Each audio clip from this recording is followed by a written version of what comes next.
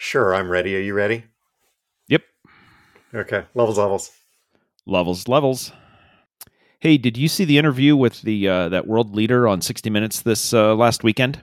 I did. We were in the kitchen. We watched it. Yes, I thought it was really impressive. I know, right? To see how he's leading and like inspiring everyone.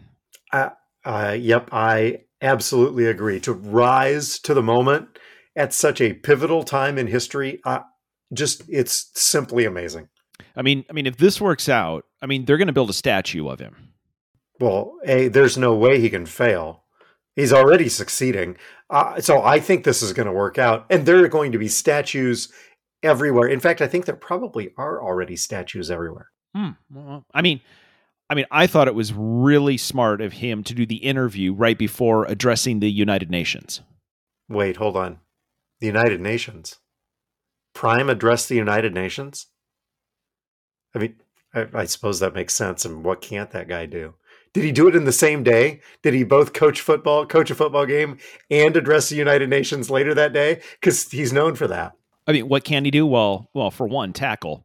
But wait, what are you talking about? Prime. Deion Sanders was on 60 Minutes this weekend. It was an amazing interview. Wasn't that what we were talking about? No, I was talking about Zelensky, the leader of Ukraine. He was the opening interview on the show. Oh, I missed that part. Yeah, I guess he's okay. But come on, Prime is amazing. Okay.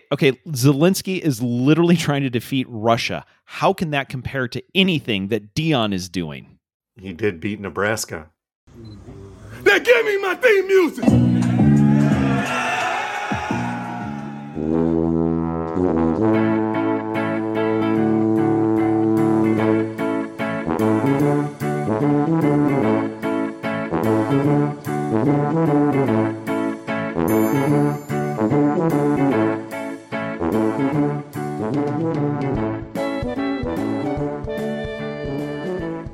Hi, toddlers.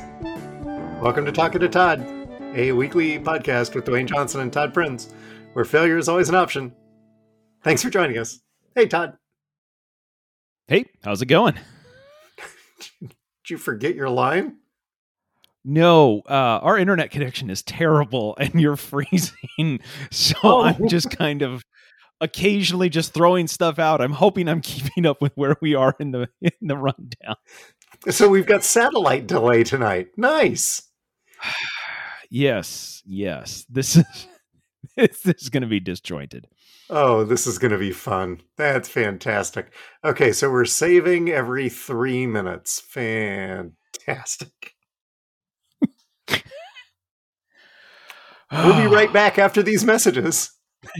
Not from Todd's internet service provider. Yeah. It's, you know what? It's fine. You know what? I'm sure the lightning that's happening around the house right now, all that's going to do is add more energy. It'll make the internet go faster. That's what the lightning does, right? Is there a way for you to capture the lightning and add it to your battery bank, Ben? Oh, there's an interesting idea. Let's see. I'm going to need an extension cord and a really long metal pole. And Lisa's going to want to film that. Yeah. Well, Lisa's going to want to film that for YouTube because what's going to go poor, it'll also go viral. And the worse it goes, the more viral it goes. Watch this idiot. Watch this. Look at this. He thought he could charge. Oh, that's my favorite part. Look at that. Look at that smoke. Yeah. He must have gone at least 100 feet in the air. Look at that. Now watch him shake. and then of course everybody's like, yeah, I've seen better on Jackass. How are we doing for feedback, follow-up, and updates? Clean show from toddler number. Well, that's not true. I've got something under follow-up, but I didn't have any particular feedback from toddler number 1. How about Lisa? Okay. Nope, nothing here. Nothing there. We got a note from Jesse and the Legal Eagles. Yes. He had to fly somewhere. actually on Delta, I'm guessing, because he flew to Minneapolis, but I could be wrong. But the airline attendant said, "We may experience rough air," instead of what he normally hears referred to as turbulence. Todd, Yes. airplane expert. Yeah. What? Okay. What is rough air? To be fair, his ride did experience a ton of rough air. Do we have thoughts about why they're now saying rough air instead of turbulence? Are they the same thing? I am sure that if I look up on the source of all truth and knowledge, there's probably some sort of some very specific definition of the word turbulence versus the colloquial rough air, or it's the other possibility. I'm just so they might be one and the same. The other possibility is that at some point during the flight, they were assuming that they were going to go past some young teenagers wearing leather jackets and smoking, and we got to be careful because that's going to be some rough air over there. Hard to tell which one could have happened. We're serving tacos in first class. There's going to be some rough air coming out of first class. Yeah.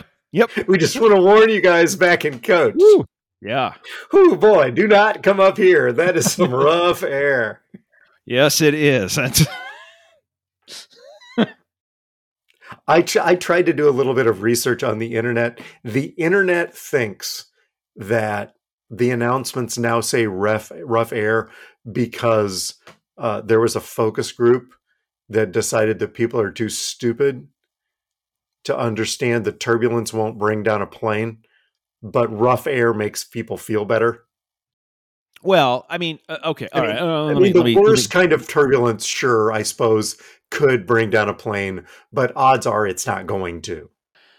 Yeah, I mean, I do bumpy. Think what you will hear people talk about, like, oh, we're turbulence or whatever, and one of the ways that people try to explain to people who are uncomfortable in that is, I mean, you're at 30,000 feet, but what you really need to think about is the plane.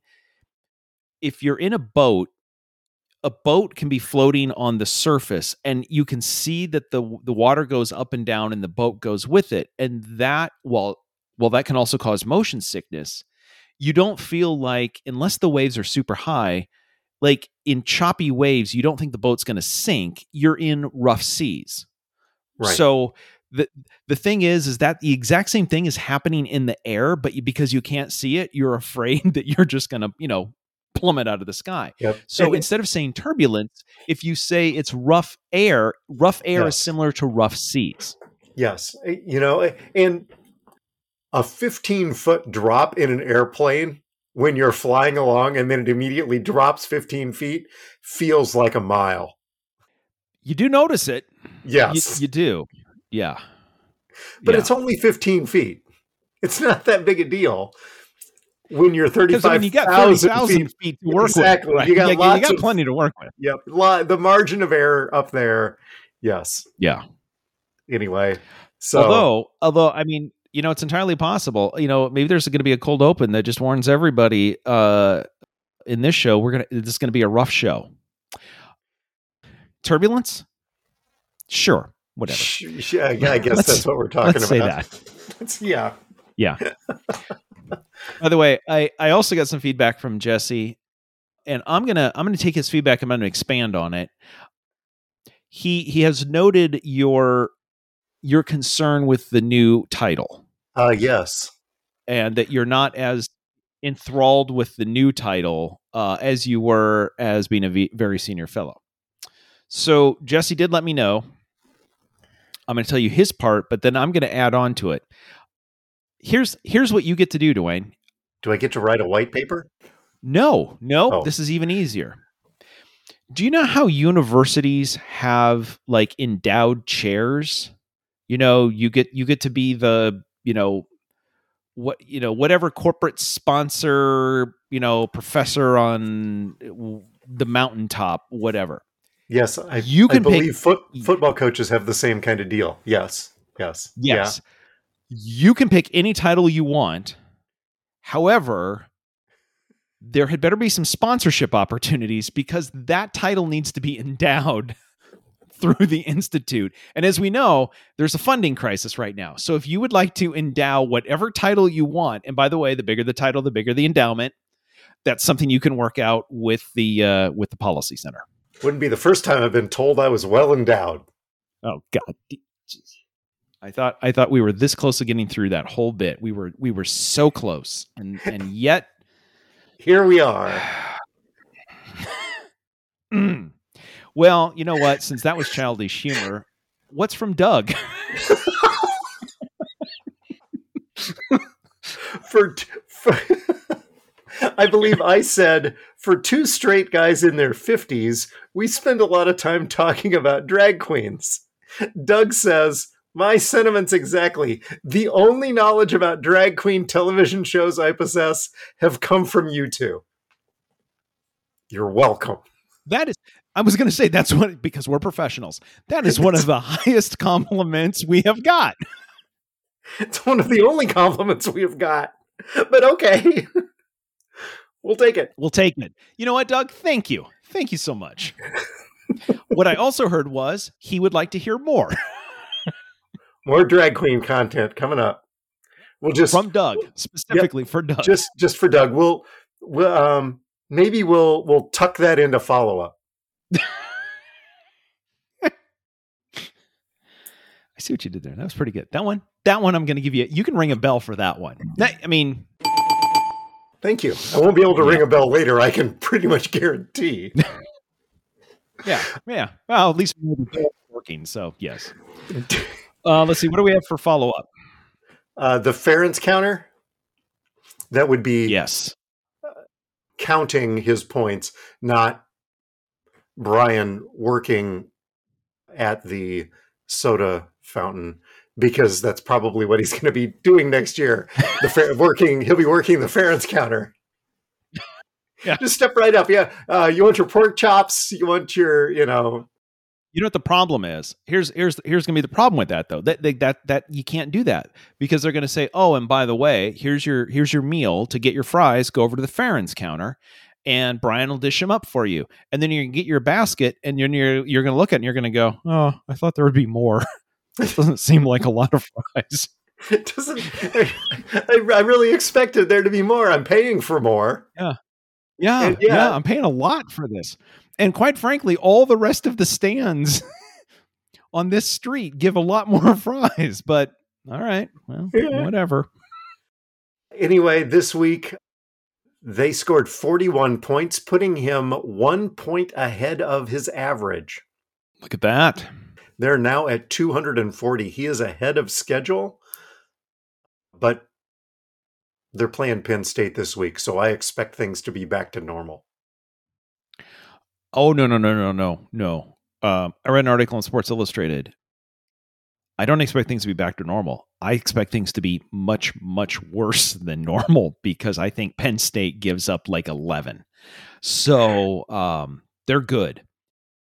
By the way, in that same article, the Sports Illustrated person pointed out, and I wasn't aware of this, that 325, yes, that according to this article, at least in Sports Illustrated, I haven't independently I haven't had, fact checking or whatever.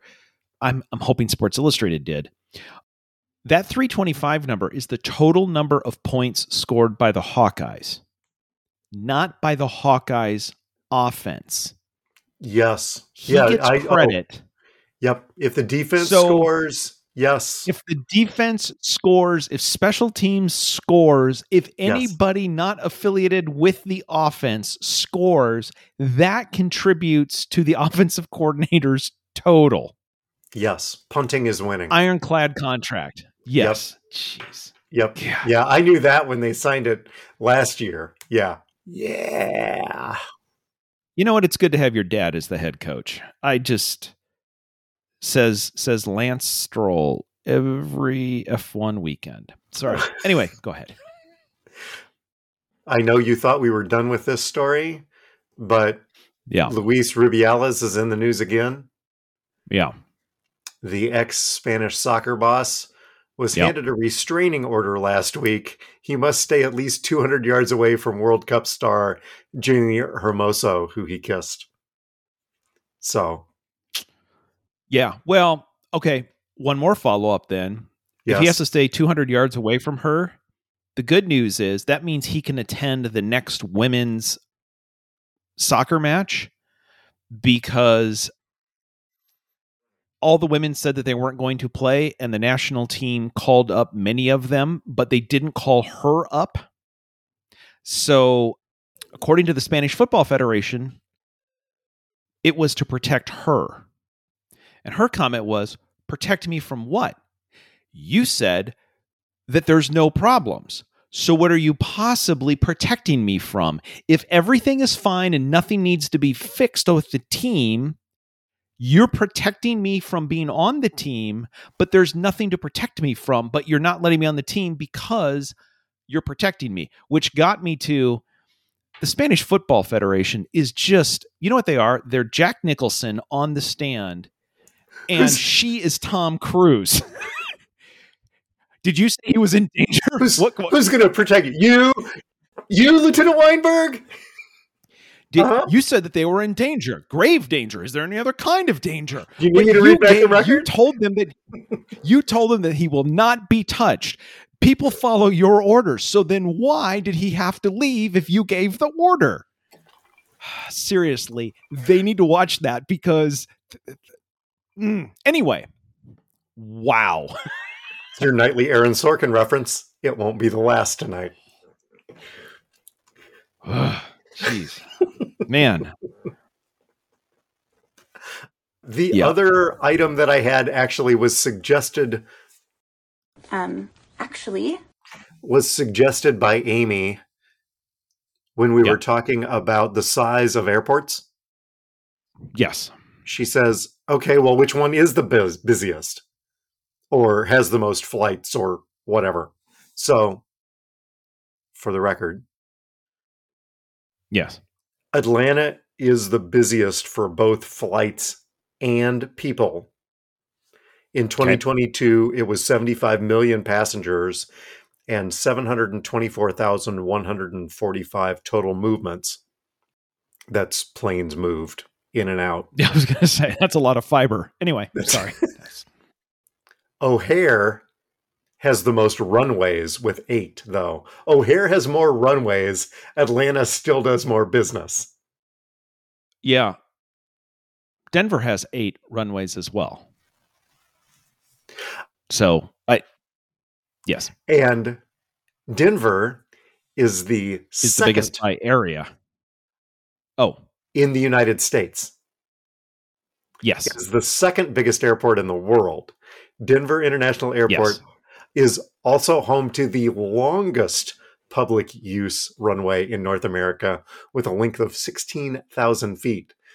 But the largest airport in the world, do you know what this is? Well, it's not in Monaco.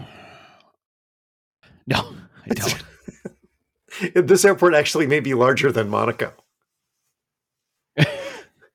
King Fahd Airport in Dammam, Saudi Arabia, is nearly 300 square miles and is the largest airport in the world. Okay, when you say it's 300 square miles, I mean, they're not using all of it as an air. I mean, that there's a, yeah, okay, sure. That, however you measure it, right? I think Denver's like 54 square miles or something. Like, to put that on like 300 square miles versus like 54 square miles is number 2. Yeah, you know, if you want a record for something, you just mark out the boundary and call it what it is. Whatever. Yeah. By the way, I had a piece of follow-up from... Did you? Yeah. Sorry, I've just totally been dominating this conversation. Sorry. What do you have?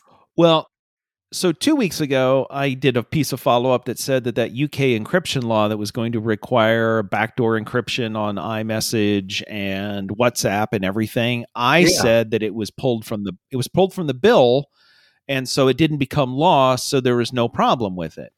That's what everybody on my tech podcast talked about. But what actually happened, everybody was like, hey, look at that, we did that.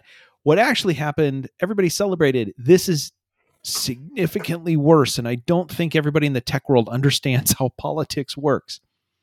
What actually happened was it was left in the bill became law, and then the government announced that they weren't going to enforce that portion of the law until it became technically feasible, because right now it isn't technically feasible to put end-to-end encryption and put a backdoor in that is safe. So the government simply announced, yes, it's law, but don't worry, we won't enforce it until it becomes technically feasible. And everybody in the tech world went, yay, we won. And I said, I don't think you understand how this works.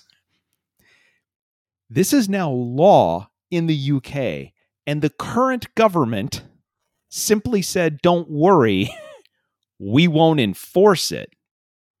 There is nothing that stops them from tomorrow announcing, just kidding, it's now being enforced, or a new government comes in, or after some kind of incident happens of some kind, immediately the government will say, this is on the books and we couldn't stop it because of this, so we're now going to start in.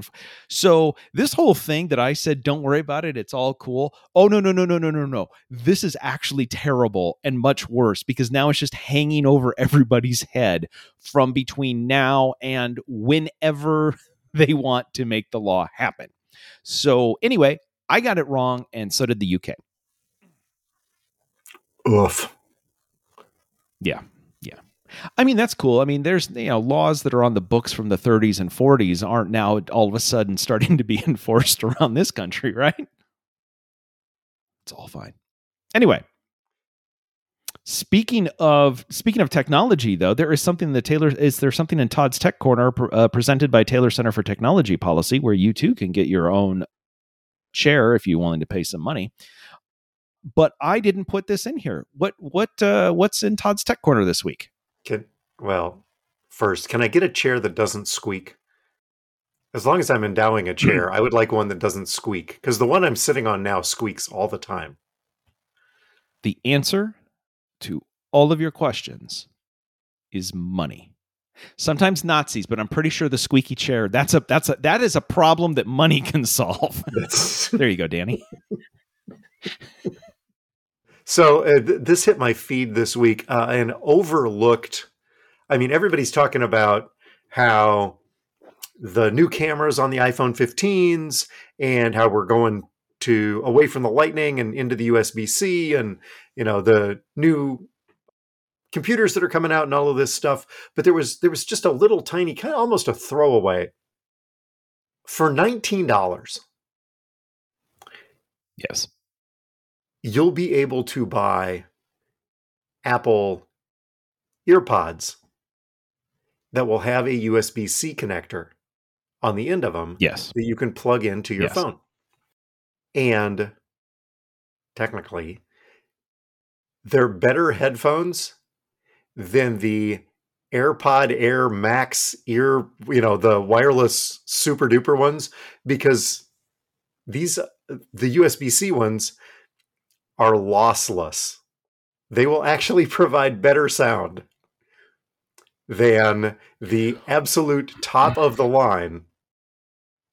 Better is a relative term. It will definitely be lossless. It's not noise canceling, but It is lossless.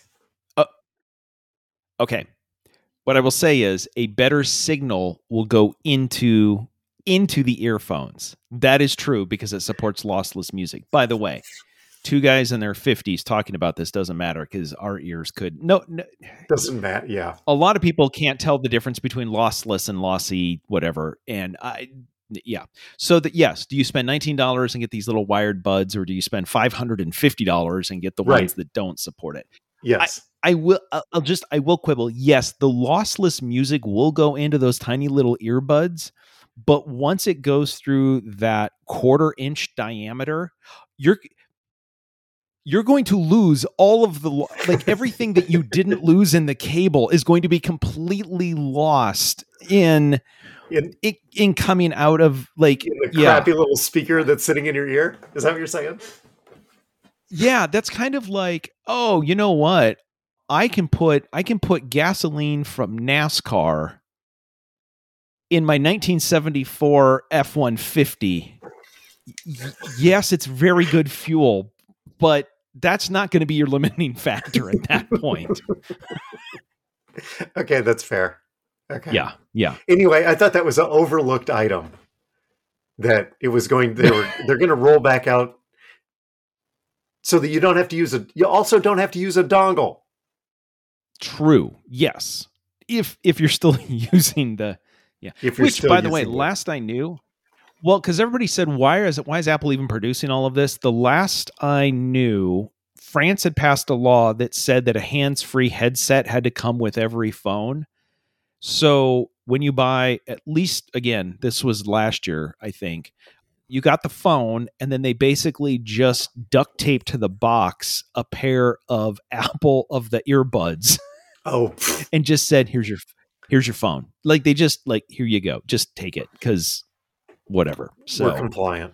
Check the box. Anyway, yeah. Oh, so although now that you say that, now that we talked about it, I'm just wondering if I could buy a pair of those for $19 and a pair of the AirPod Maxes for $550 and do a test and let you know whether or not, like, I should probably do a study and see. I could write all of that off because it's for the show. Yeah. Well, yeah. Particularly, maybe you could get the Taylor Center to buy them for you, and you could write a white paper. Yes. What you need is to write a grant, funnel it through the Taylor Center, who will then buy your earphones for you, and then you write a white paper, and everybody's good. That's what you need to do. I'm telling you. Problem solved. I will say, Dwayne, thank you for finding this, because you're right. I did overlook this, and we almost lost this topic. But similar to the $19 earbuds, we are a lossless podcast, and you made sure that we didn't lose that. That didn't work. Nope, that was bad. Would you like to try that again? Nope. Not really. Nope. What's in the show is in the show.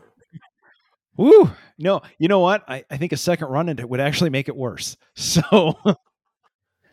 Well, you want to try something else? Yeah, let's see what we got.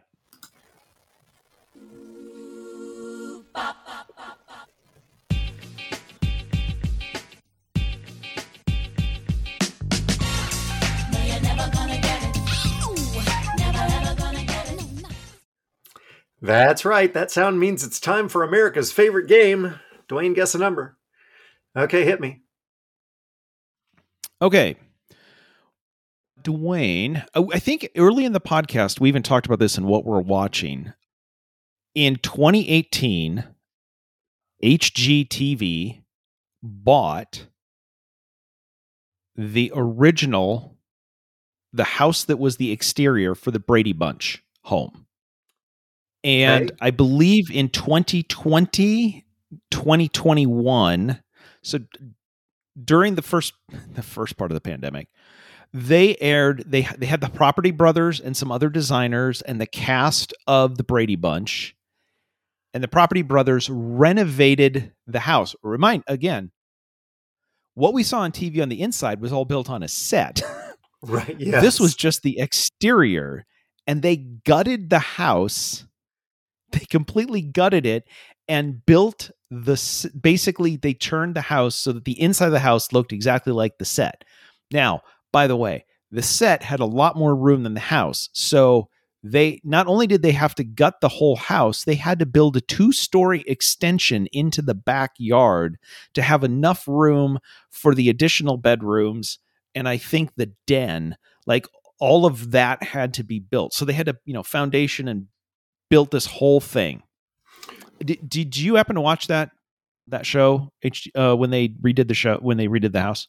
I remember it happening. I don't know that I ever saw the show, but I remember being aware that was going to happen, and particularly remember Marsha being okay with them taking up more of the backyard, because then that's less space for her to get hit in the face with a football. So, yeah, I'm good with that. That's fine. Yeah. Lisa and I watched it, and I said, I'm sure we talked about it on the show, so that would have happened after March of 2020. Anyway, it's a pretty good show. It was entertaining. It was amazing how they made the house look just like the house from the TV show. Anyway, So in 2018, HGTV paid $3.5 million for this house in a suburb of Los Angeles. Then they did that entire renovation and made it look just like the Brady Bunch house. They added a 2-story. They did all of it. HGTV sold that house this month. Dwayne, how much did the fully renovated, now actual Brady Bunch house sell for? Less than 3.1 million. I think it went down in value from what they paid for it because of what they did. Okay. Do I have to guess a number? Is that? Hold on. Okay. Let me give you, okay, before you lock it in. Okay. Let me tell you that they listed it, because of all the upgrades, they listed it for 5.5 million. So 2018 they bought it for 3.5 and they listed it for 5.5. I'm still going with they got 2.6 out of it. Am I wrong? This game is starting to become no fun because now you understand the conceit of it. You were close. When you said below 3.1, they sold it for 3.2 million. Oh. Okay, so they bought it for 3.5, shot an entire TV show, potentially poured at least more than $1 million into this whole thing, and then turned around and took 2.3 million under listing. Oops. And lost 300,000. Lost 300,000 on the original purchase price. In this market, they bought property in 2018 and in this market lost money. Wow. Nice work, guys. Hopefully they made more than $300,000 worth of advertising off of it. I'm assuming they're fine because, really, I mean, this loss, you know what it is. Oh, you can write it off. You just write it off. Yeah. On the other hand, I will say for a channel that made its entire, like, all it is how to value houses and how to flip houses and how to buy houses, change them and make more money. Like, that's what HGTV is. That and couples fake fighting over houses because one wants to live in the city and one wants to live on a deserted island. Besides that, everything else is 100% renovations, and they're the ones that are telling you how to do it. And apparently HGTV doesn't know how to do renovations and house flipping. Oops. Solid work, Monty. You know what, though? You figured it out. It was under, your original one was, you said under 3.1. That's close to 3.2. I'm feeling generous. Give yourself another bell. Wow. Thanks. Yeah. Now I'm going to have to go back to start asking questions that, like, okay, so now you think that it has to be under because I'm asking you about it. So now I have to know that that's what you think I'm thinking. Now I know that you think that. So now I'm going to have to start bringing numbers that go the other way so that you can't think what I'm thinking. Never go up against a Sicilian when death is on the line. I'm just sitting here thinking, I can't believe people think that this segment ought to end. Anyway. I can clearly not choose the glass in front of me. All right, what else we got? The Scott Frost Memorial Idiot of the Week. After Nebraska lost last week to Colorado, let's go back to Scott Frost. I have ramped myself back up to 3 stories. You can choose one of these and we'll talk about it. Story number 1, we have a winner.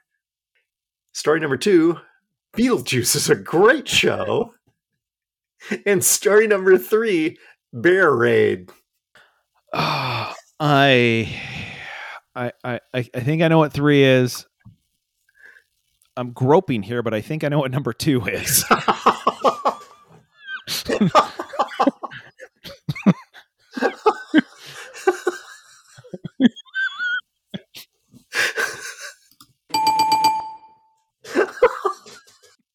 Solid work. Oh. So we'll go with number 1. We have a winner. Oh, that's too funny. Groping here. This is Dateline Cleveland. Hello. Thank you. Jan winner. By the way, is it Yawn? I think it's Yawn. Oh, is it Jan? Yawn. Because I think it it's Yawn reads Venner. Jan with two N's.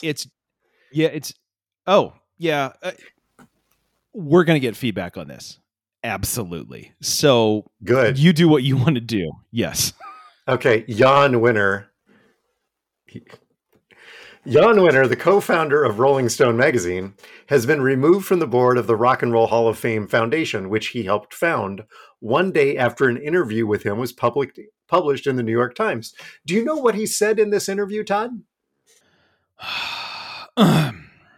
He said a lot, none of which was cleared with his publicist. In the interview, the Times asked him why the book included no women or people of color. It was a book called The Masters that he just got done publishing, which collects his decades of interviews with rock legends like Bob Dylan, Mick Jagger, John Lennon, Bruce Springsteen, all of them white, all of them male. Why does the book include no women or people of color? And Winner said, just none of them were as articulate enough on this intellectual level. And Joni Mitchell is not a philosopher of rock and roll. It took the foundation all of 24 hours to dismiss him from his post. Here's the thing. I don't care enough about this guy to get his name right. So if anybody wants to provide feedback, they're more than welcome to. I'm not even going to call him Mr. Winner. He's really what he is Mr. Loser. So Mr. Loser is my idiot of the week. I'm gonna say yes and. Okay. So he wrote a book, and all of the interviews were white guys from rock and roll with no women and no people of color at all. I will say someone on his team, I'm not saying he needed to include anybody in the book. It's his book. He includes who he wants to include. Somebody on his team needed to know that and know that this was going to be a question. And he needed to have a better answer than the women and the people of color are inarticulate. That is not... Now, if that is the one that his team came up with, because the rest of the answers they came up with were terrible, which, by the way, in defense of his team, you and I have sat down with people and said, here's a question that might be coming your way from the media. And then we've heard what their answer is. And we have given the advice of, we should probably work on that. Yes, so it's not. Let's workshop that a bit. It's my turn. Okay. Except, let's not do that. Yeah. If they didn't, his people aren't helping him, because that's why you have people. If this is the best they could do, maybe it's not their fault. Maybe they were like, listen, this is the good answer, because what he said the first 10 times was so much worse. Far be it from any of us to defend what's his ass. How about you? I'm not even going to say his name anymore. How about you? What did you bring over here? So there's been lots of, we've talked about how Iowa State and Iowa have had some players and former players suspended and charged with gambling on sports, gambling on college football. The NFL has had multiple people suspended for both betting on the NFL and also using the team sponsors to place bets on other sports while in their off hours. But anyway, whatever. Betting on sports is a problem across the country, across the world. The FA, so the English Football Association, has also have to deal with this. Brentford's leading striker, Ivan Toney, has been suspended for 8 months at the end of last season, and for the part of the start of this season, he placed a lot of bets, and he bet on English Premier League games. So yes, he has to go away for a while. Yep. The Athletic came out with a story, however, that said a football manager who gambled nearly a million pounds, including betting on English football, went before the FA, the Football Association, and he got placed on probation and is still coaching his team. Now, a couple of interesting things. Number one, in the article, he's referred to as Manager A. His real name, while the reporters know it, cannot be used by British law. He had 8 betting accounts. He admitted to being a gambling addict. And the reason why this all came out is he claims that 2 former footballers tried to blackmail him, and that went to court. Well, because now he is listed as part of a legal proceeding where he is the victim. See, this is why he can't be named. If the FA named him, then that would be basically naming the person who is a victim in a crime, and therefore they can't name him. So anyway, they listened to all of this and decided not to take any action. They gave him a warning, and basically the FA has deliberately kept even the warning away from the media. So anyway, so if you're a player and you bet on football, you're going to be suspended for 8 months, which is essentially an entire season. If you're an NFL player and you get caught betting on football, you're suspended for an entire season. If you're a manager in England and you get caught betting on football, you get a stern warning of don't do that again. And for God's sakes, don't tell anybody we had this conversation. And you wonder why players sometimes think that the system's rigged against them. This sounds like double secret probation. Yes. Yeah. I don't. I mean, at some point, it's like you hold the players to a certain level, and in theory, yes, you're holding any players who were 16 to 30 years old to a set of, and then managers and everybody else who actually can out. The manager can also affect the outcome of a match, maybe even more than a player, because a player doesn't always get selected, but the manager kind of decides who's going to play. What? Yeah. Anyway, so that's cool. Anyway, you have no idea if you're watching English football, there is a manager who is managing right now who was betting on football and who is told, but don't do it again, but won't be suspended. So good job, FA. I'm sure that will make sure that all the rest of the managers in English football are going like, wait, so I get one get out of jail free card? Just one? Use it wisely. You know what that means? Don't play small bets. Go big. Go big or go home. Yes. Yeah. But you don't have to go home. If the FA catches you, they're going to be like, go big or go right back to work. The people that say go big or go home vastly underestimate the extent to which I want to just go home. Oh, really? That was an option? Oh, okay. I'll go home. Oh, you watch anything good? Yeah. Well, so last night we watched episode 1 of a 4-episode run. I think this one we might even watch episode 2, I'm thinking. Okay. There is a documentary on Apple TV Plus, on Apple TV, called Supermodels. And so it is bringing back together the sort of the 4 big supermodels and then doing a retrospective of their careers. And so episode 1 was them growing up, them being discovered, what early modeling or what early stuff looked like. And so by the way, you've got Cindy Crawford, Christy Turlington, Linda Evangelista, and Naomi Campbell. And The It's very interesting, even if you're not. Yeah. Yeah. So like, there you go. Right. Like, Yep. as Lisa pointed out, a lot of people are called supermodels right now. That is nothing compared to what they were in that sort point. of, Yep. Yeah. Just a couple things about it. Again, this was the early years, so they were talking about all of this stuff.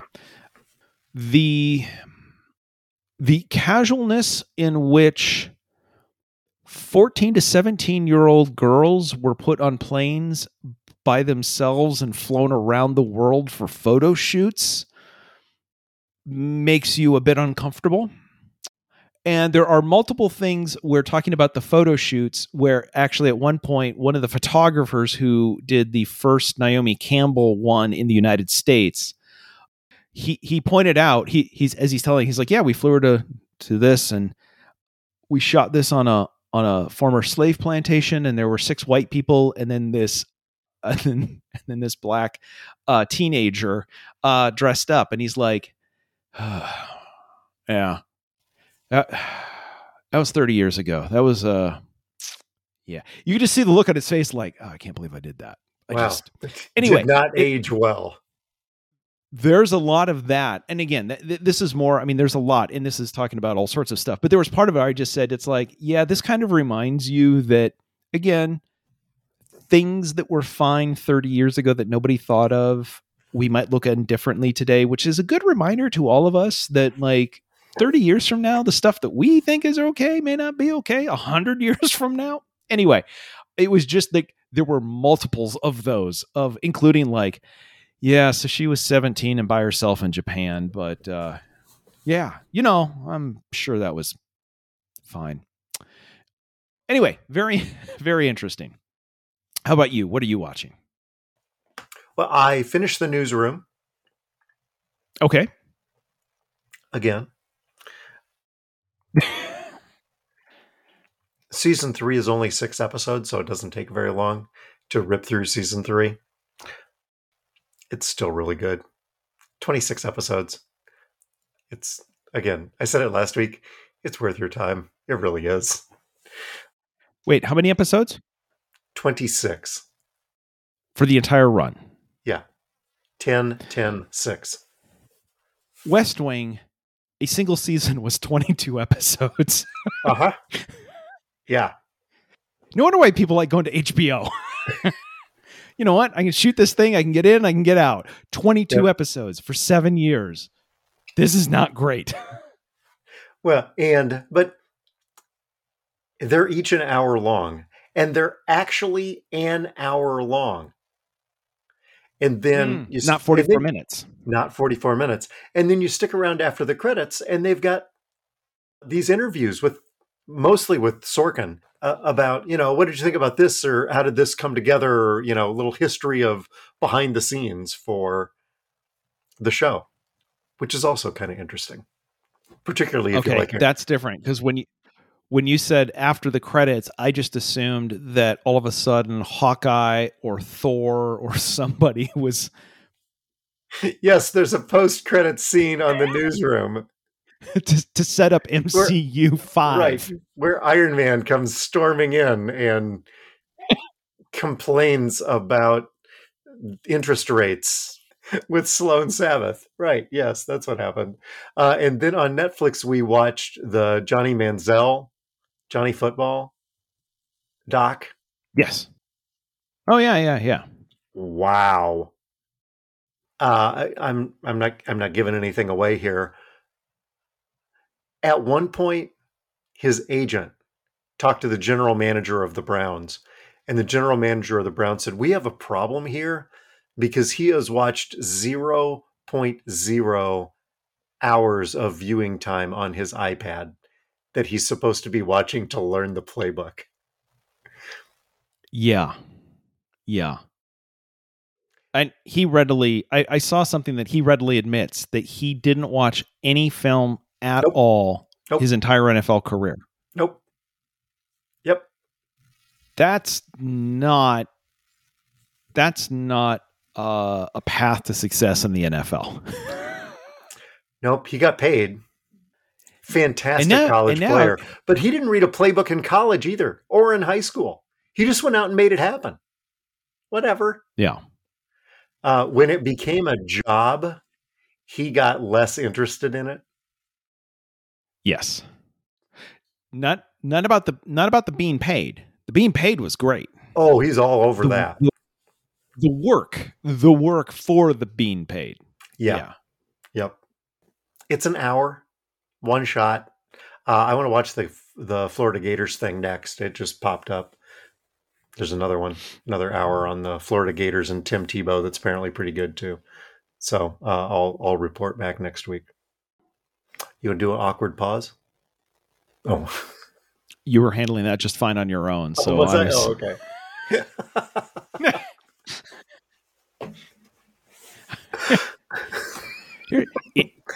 Insert smooth transition here.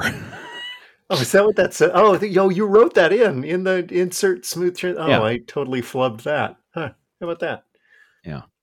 Did you learn anything? Reacts. Yeah. Dwayne reacts poorly. Sorry. Dwayne reacts poorly is what that is. Kind of wrote myself into a corner there and didn't know how to get out of it. Did you learn anything this week? I did. There was a story on ESPN that said, so it starts off with saying, for decades, NFL wide receivers said that they look better when they wear low numbers compared to the traditional 80 through 89, right? Yeah. They lobbied. They wanted to wear single digits because it makes them look faster, which sounds stupid. However, UCLA researchers have done a peer-reviewed study that actually found out that there are associations in the brain are made between the numbers people are wearing and what people assume the size of the person wearing the number is. So in one of the studies, they exposed subjects to images of different football jersey numbers, just the football jersey numbers, to measure their perception of the person wearing that. The smaller the number, the more likely the subject was to perceive a slimmer player. Said the researcher, we were surprised that there's a connection, and even more so surprised that the connection is so robust. It's not just when we contrast large numbers with small ones. When we look at the relationship between the ratings of size and slenderness and the numbers, we did a very small range, like from 17 to 19, and they still see a robust correlation. So they think that the player wearing 17 is slimmer than the player wearing 19. Yeah. I have no, other than, I will say this, the one part I read about this is, yes, on the other hand, if you got people who watch the NFL very much, and you said these are football numbers, because before the NFL changed, if you show me football numbers, I have almost that exact same correlation, except if you show me a number in the 80s, I would say, the 80s, but they're much slimmer than the 90s and the 70s. Yes. So I'm not sure, like when they say peer review, like I'm not sure if this is actual perception or if this is decades of the NFL's rules that have just gone into our brain, or does it even matter at this point? Anyway, it turns out that, a lot of NBA players don't want to wear black shoes because they think it makes them look slow. And wide receivers want to wear small numbers because they think it makes them look faster. And at least it's possible that the second one is true.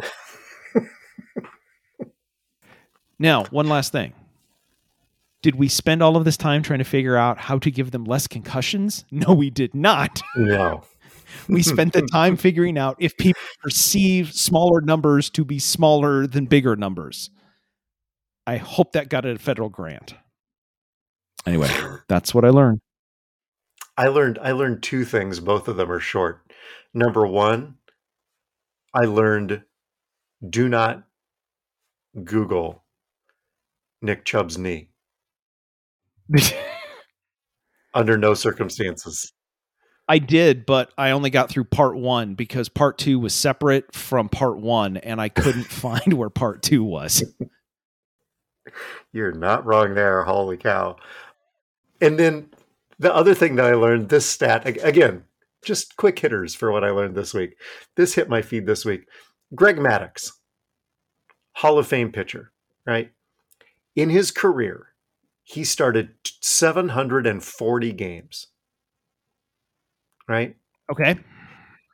In 236 of those, he didn't allow a walk. Think about that for a second. I mean, that's pretty good control. That's Greg Maddux. What I will say, and Greg Maddux started off as a Cub. He was on the route to being like the Cubs' greatest pitcher of all time, and then he went to Atlanta and had success, and then came back near the end. So he's still kind of a Cub, even though he got his ring with Atlanta.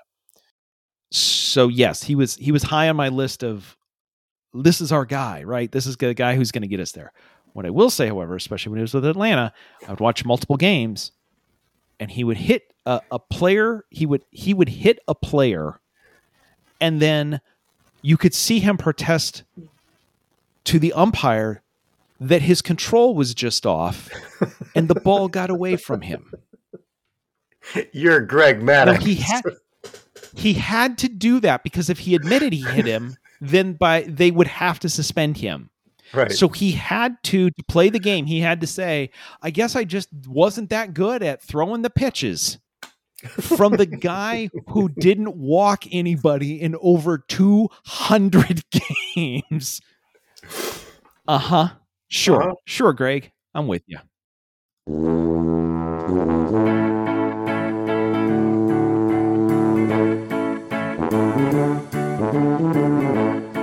music is Happy Boy by Kevin MacLeod. You can subscribe to our award-winning podcast wherever you get your pods. Just search Talkin' and the number 2. No G, no space. You can stop by and see us at the Tuba City home office. Please don't do that. Thanks to our listeners and our sponsors, Toddler 3187, the Taylor Center for Technology Policy, and DJ to Go Cedar Valley, a DJ in the Cedar Valley.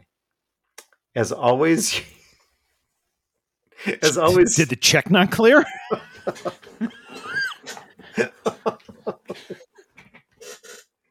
As always, send your feedback. Send us your feedback to feedback@talkingtotodd.com. Todd? You said that you spent an hour watching the Johnny Manziel documentary, which means you spent more time watching film around Johnny Manziel's career than Johnny Manziel spent watching in his entire career. Good job. Here's your guaranteed contract. Oh, nice. We'll be back next week. Nice work. Try that one again? I would like to try that one again. Make another run at that? Sure, I do. Sure, Yeah. give it a shot. Sure, why not? Yeah. Because God knows Nick Chubb's not.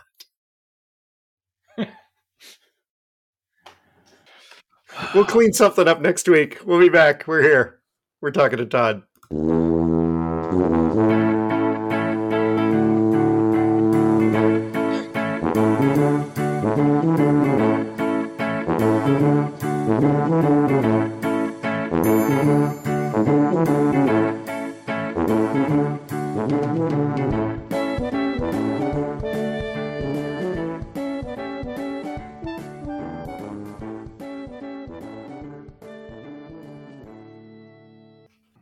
We should feel free to take an extra shot at something and see if it works out better. You said we should have that kind of freedom. You said with great freedom comes with great responsibility, and I don't know that